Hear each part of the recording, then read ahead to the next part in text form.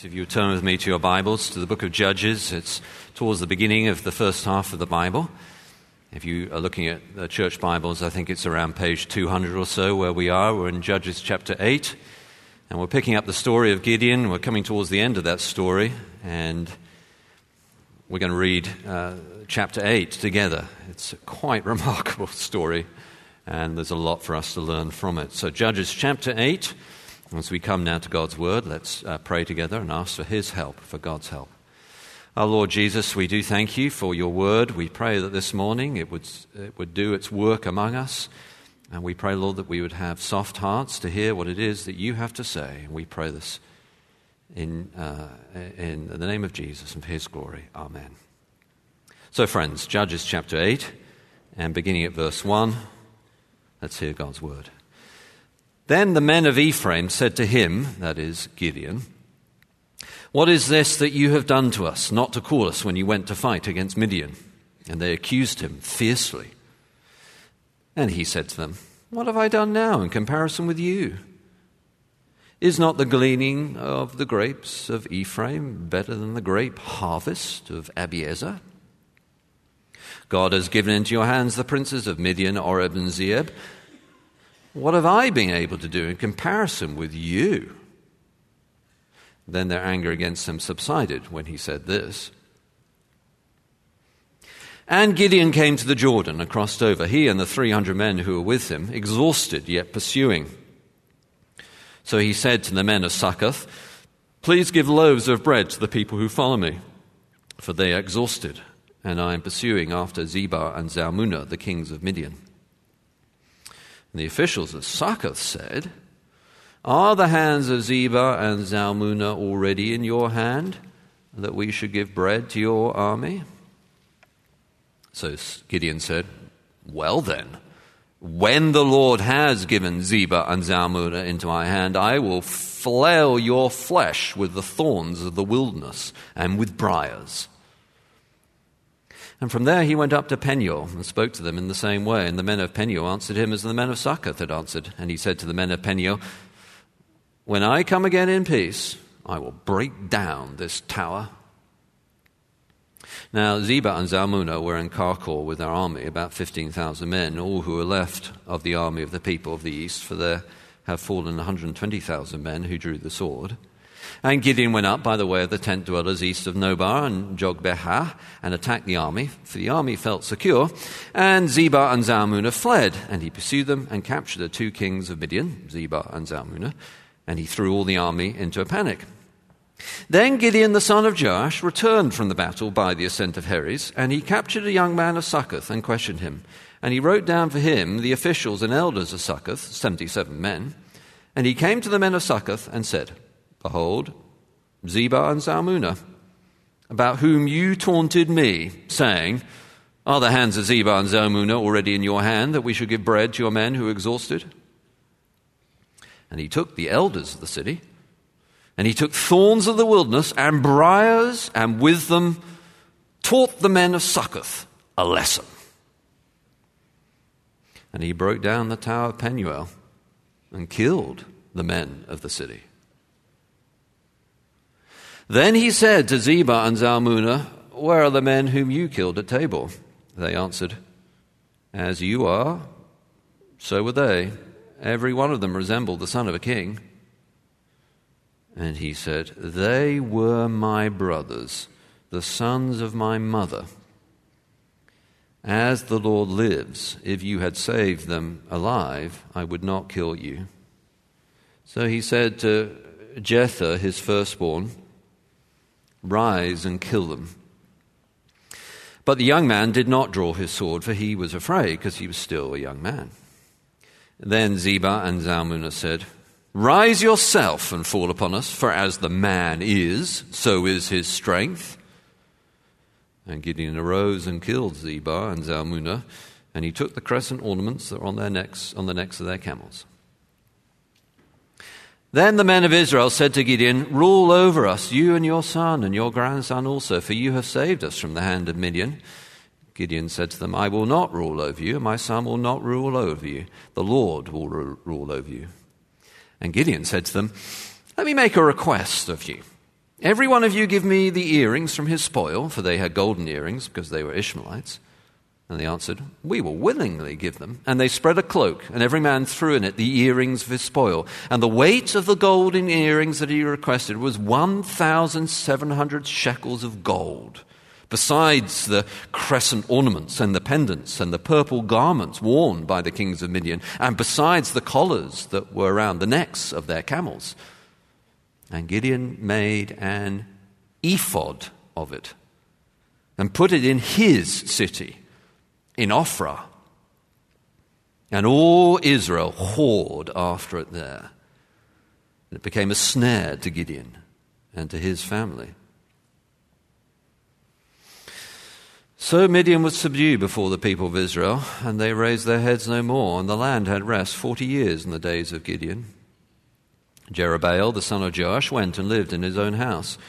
And Gideon had 70 sons, his own offspring, for he had many wives. And his concubine, who was in Shechem, also bore him a son, and he called his name Abimelech. And Gideon, the son of Joash, died in a good old age and was buried in the tomb of Joash, his father, at Ophrah of the Abiezrites. As soon as Gideon died, the people of Israel turned again and whored after the Baals and made Baal-berith their god. And the people of Israel did not remember the Lord their God, who had delivered them from the hand of all their enemies on every side. And they did not show steadfast love to the family of Jerubbaal, that is Gideon, in return for all the good that he had done to Israel. Peace in our time. Famous phrase that was announced by one politician called Chamberlain. He had met with Adolf Hitler and had attempted to get a deal to bring peace to Europe and to the world. And he'd come back with a piece of paper with Adolf Hitler's own signature on it and declared to the watching world and all the news media, peace in our time. But that policy of appeasement, as it became known, failed utterly. The promise was not worth the paper that it was written on. Gideon has basically won the victory. He's sort of mopping up the remains. And we're told in verse 28 of this chapter that there's 40 years of peace under Gideon's leadership. But afterwards, Israel goes back to where it was before, not just where it was before, worse. While Gideon won the victory, he failed to win the peace. So often is that the case in our individual spiritual lives. We take a step forward, we join a Bible study group, or we commit our life to Jesus, and we think everything's going to be fine, but soon enough we fail in some way. We start coming to church, and then it gets hard, and we get distracted. We volunteer for some ministry, and then it doesn't go very well. It's one thing to win a spiritual battle. It's another thing to win the peace. And for us, as those of us who are Christians here today, and we always have people with us we know who are seeking the Lord for the first time. That may be you.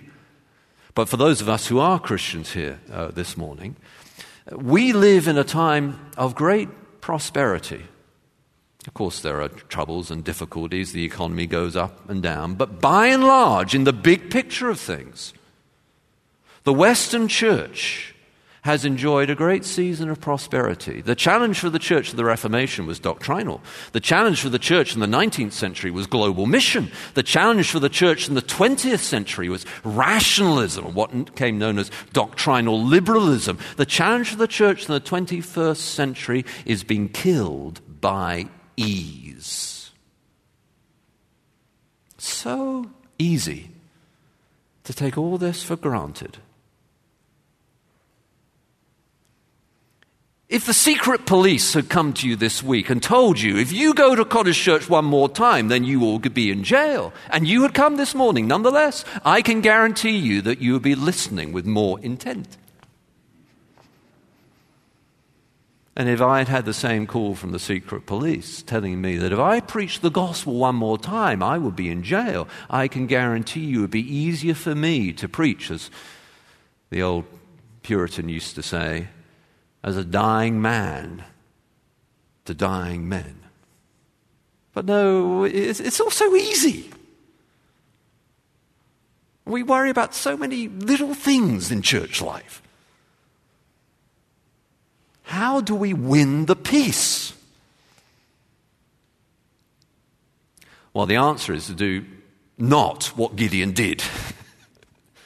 He completely messed it up in 4 primary ways. He avoided conflict. He was a bad winner.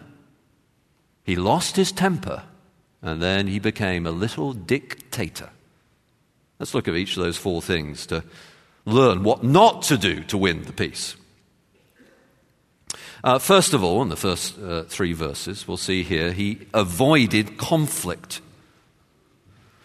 Now, it all seems very well. When you look down, Ephraim is complaining at him for not having an equal opportunity to be a part of things. It can happen like that in Christian leadership. Some group or other feels like they've been overlooked and they want to play a bigger part in the particular ministry game, and that's fairly common. And it seems on the surface of things as if Gideon is ameliorating them, he's pacifying them. But when you begin to look at what went on, you realize that he is wrongly avoiding conflict. You see, Gideon was related to Manasseh. And the charge that Ephraim was giving him is that he was biased towards his own family connections. And rather than address all that and directly say, look, come on, Ephraim, we're all in this together. We're all God's people. And don't be so blankety-blank precious. You've got lots of opportunity. Rather than direct it, he flatters them. Is not the gleaning of the grapes of Ephraim better than the grape harvest of Abiezer? Flattery can get you out of conflict sometimes. But as the Bible says, he who flatters his neighbor is spreading a net for his feet. And here, if you follow the story on with this particular group called Ephraim in chapter 12, you find that they basically in chapter 12 have the same sort of complaint to Jephthah. And because Gideon had not confronted the issue earlier, their pride now had devastating consequences for them. 42,000 of them are killed. Don't avoid confrontation. Now, it's a tricky thing because it's a balance, isn't it? Some of us here tend to avoid confronting things when we should really confront them. But there are others of us here who are the opposite end of the spectrum. And not only do we like confrontation, we seek conflict. There's nothing like a good fight, we think, inside. And there are people like that. They really quite enjoy the verbal sparring match. It gets them going, and suddenly life seems more interesting again. It's a balance, isn't it? On the one hand, love covers over a multitude of sins, we're told in the Bible. So there is a time simply to ignore the issue and cover it over with love. But then we're also told, faithful are the wounds of a friend. So there's also a time to confront it. We're told, aren't we, to bear one another's burdens, but we're also told to bear our own load. It's a balance. We don't want to so encourage one another all the time, irrespective of whether we should be encouraged rather than corrected, so that all of us have such big egos, because we're constantly being encouraged, whether we deserve it or not, that our heads become so big we can hardly fit through the doors of the church, if you see what I mean. It's a balance. Speaking the truth in love, which, and that well-known phrase, doesn't mean, here's a bucket load of truth I'm going to throw over you, and whether you like it or not, and by the way, it's in love, It means having the internal care for the person that you really have, and they really know that you have their best at your heart. It's love and truth. It's a balance. But he got it entirely wrong. He just flattered them. Don't do that. Don't avoid appropriate confrontation. Second, then, he was a bad winner. This is my way of summarizing this middle section that runs from chapter 4 through to verse 17. Essentially what's going on here is Gideon has pretty much won the victory already with his 300 people. I mean, he's defeated 120,000, and there's only 15,000 left. So he's pretty sure he can do that. But these so-called friends of his refuse to help him in case he doesn't finish the job. And Gideon is certain he will. And then when he comes back, having finished the job, he's a bad winner. He shames them. He grabs these thorns and publicly beats the leaders. It's real dancing on the grave time. It's real, it's such bad leadership. Not only does he do that with this other group, Peniel, he tears down their tower. Of course, the tower would have been a symbol of their pride. I'm going to take that tower, rip it to the ground. And he's so careless about it that the people who are still in the tower are killed. And so what? I won. Don't be a bad winner. We were thinking about marriage a little bit earlier in the service. If you are married, what matters in your marriage is not being right all the time. What matters is having a right relationship with each other. Here's one thing to never tell your spouse. I told you so. A little tip.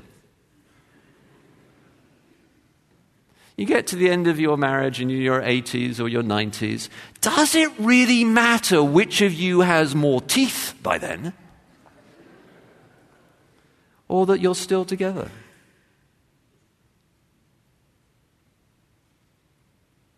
It can be a challenge with friendships. Perhaps you went to college with a friend and your career has really taken off. You're making a bazillion bucks, whatever a bazillion is, but a lot. And your friend, well, he's doing fine, but I mean, he's got a second-hand car and he lives in a very small house and he's scraping a living, and you're like thriving. You're like, wow, you're doing so well. Sometimes it's said that it's hard to forgive someone when they wrong you, which is certainly true. But it can be even harder to forgive someone when they win. Don't rub your victories in the face of your friends. Don't be a bad winner. It's not going to help your relationship. Same in Bible study groups. Maybe you're in a Bible study group or adult community or something. You're the person who always knows the answer. You're Mr. Answer Man. When you were in children's Sunday school, you always had your hand at the back saying, please, I know the answer, I know the answer. And you always have the right answer. And there's someone else in the Bible study group who often gets the wrong answer. But maybe they are actually once they've got the right answer, they're actually putting it into practice. Doesn't that matter more? Or at least you need to put the truth into practice. Don't be a bad winner. It won't help you win the peace.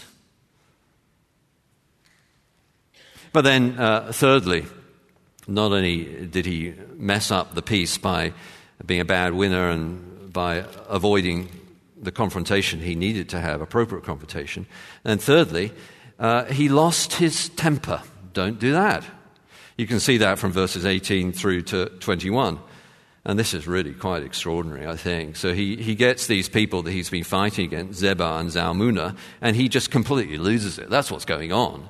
He discovers that they've killed his family, his brothers, the sons of his mother, and he's furious. It's become personal for him. And that's why, of course, he asks his son to kill them. He's now not in the zone in his mind of fighting the Lord's battles. It's now his battle, his family. Come on, boy, you do it. He's lost his rag. He's lost his temper. And then when Zebah and Zalmunna tried to stoke the flames of his anger even more by saying, well, if you're a man, you do it. Perhaps they're hoping for a quick death by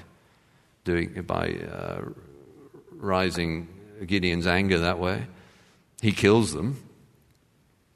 And then he takes their ornaments off the necks of their camels. The whole thing stinks to high heaven. Oh, I'll take that with me as an ornament of our family's victory or something. It's really unpleasant.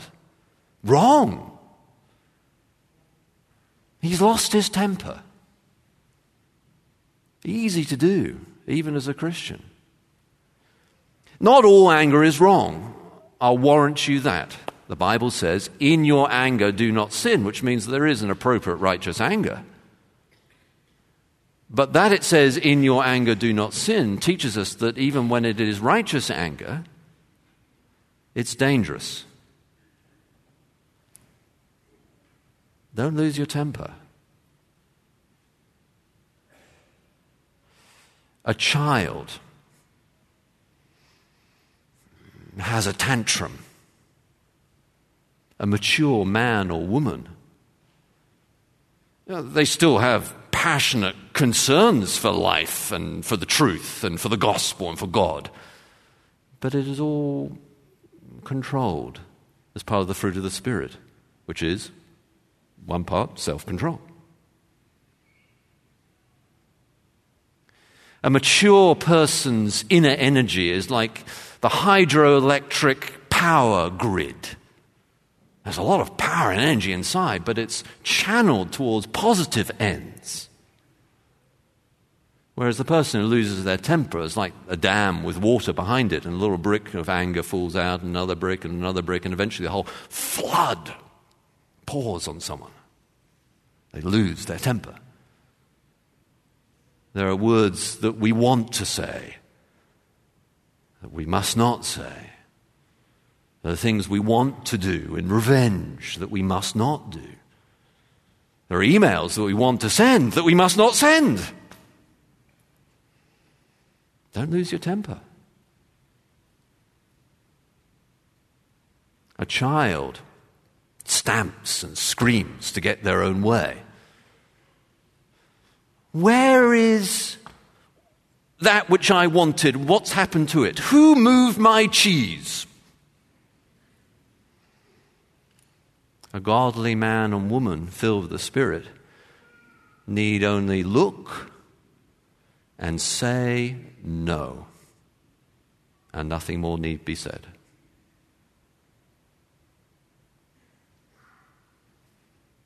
Don't lose your temper. Gideon did. And then the final of these things not to do in order to win the peace. We've had don't avoid appropriate conflict, don't be a bad winner, don't lose your temper. The final one is don't become a little dictator, which is exactly what Gideon basically does. So this goes from verse 22 to the end of the chapter.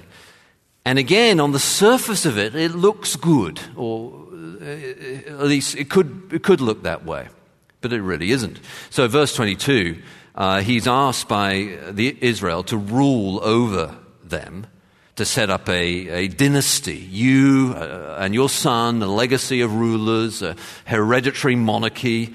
Come on, Gideon, set it up. And Gideon, verse 23, refuses. I will not rule over you, nor will my son rule over you. The Lord will rule over you. Well, that's a good answer. And of course, it's a key thing throughout this whole book of Judges, that the theme that everyone did as they saw fit because there was no king. And so things spiraled out of control. And the lesson is that God is to be our king.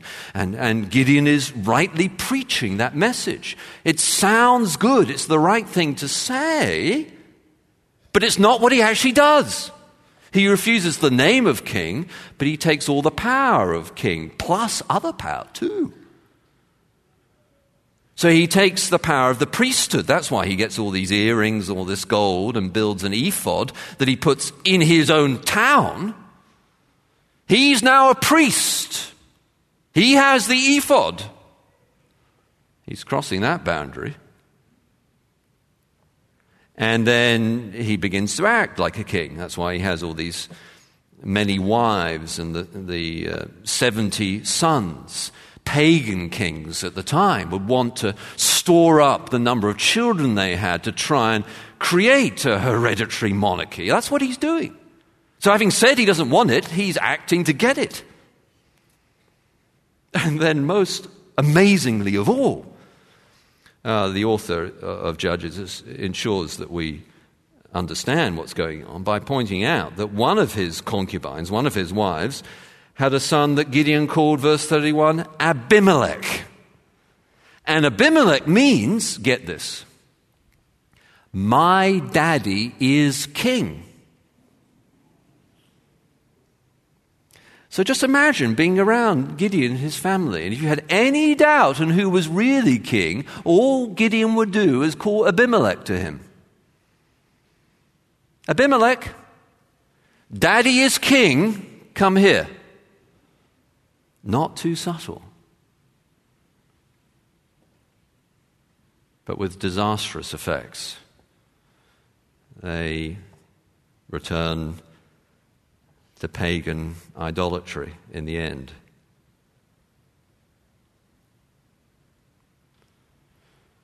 That's what not to do. What should we do? Well, let me illustrate it for you like this as we close. And with this illustration, just to say, I'm neither an engineer nor a scientist. So if you are an engineer and a scientist and you want to come up and correct my science afterwards, feel free. But just understand it's an illustration. Okay. So, but imagine, if you will, there's a bicycle wheel, right? And you go to your house and you take the cars out of your garage. And you get this bicycle wheel and you attach it by its axle with a rope to the ceiling of your garage. What will happen to the bicycle wheel? Well, it will just hang there, right? But if you've balanced everything just right and you spin that wheel, it will take on the properties of a gyroscope. It will spin up horizontally. The same force is what drives gyro compasses that are used to navigate ships and submarines, and in old planes were used to navigate planes.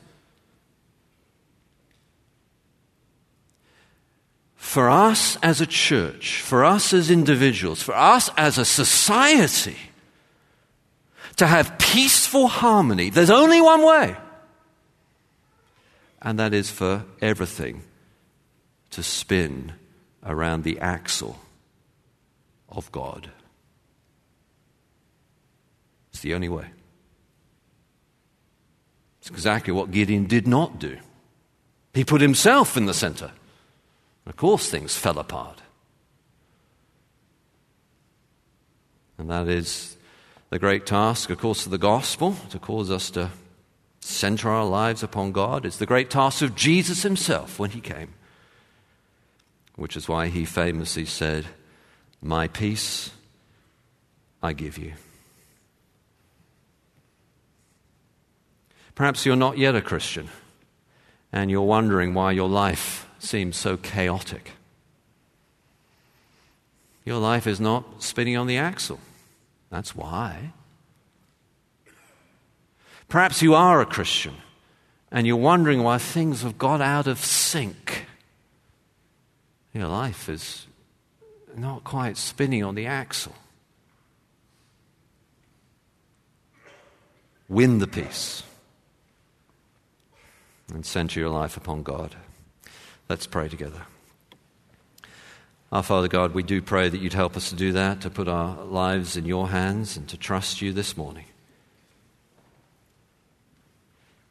We ask your help as we look ahead to the week, whether it's at school or work, at home. We pray, Lord, that you would take central place in our lives. We pray that would be true for us as a church, Lord, that you would always be honored and glorified. And we ask these things in Jesus' name. Amen.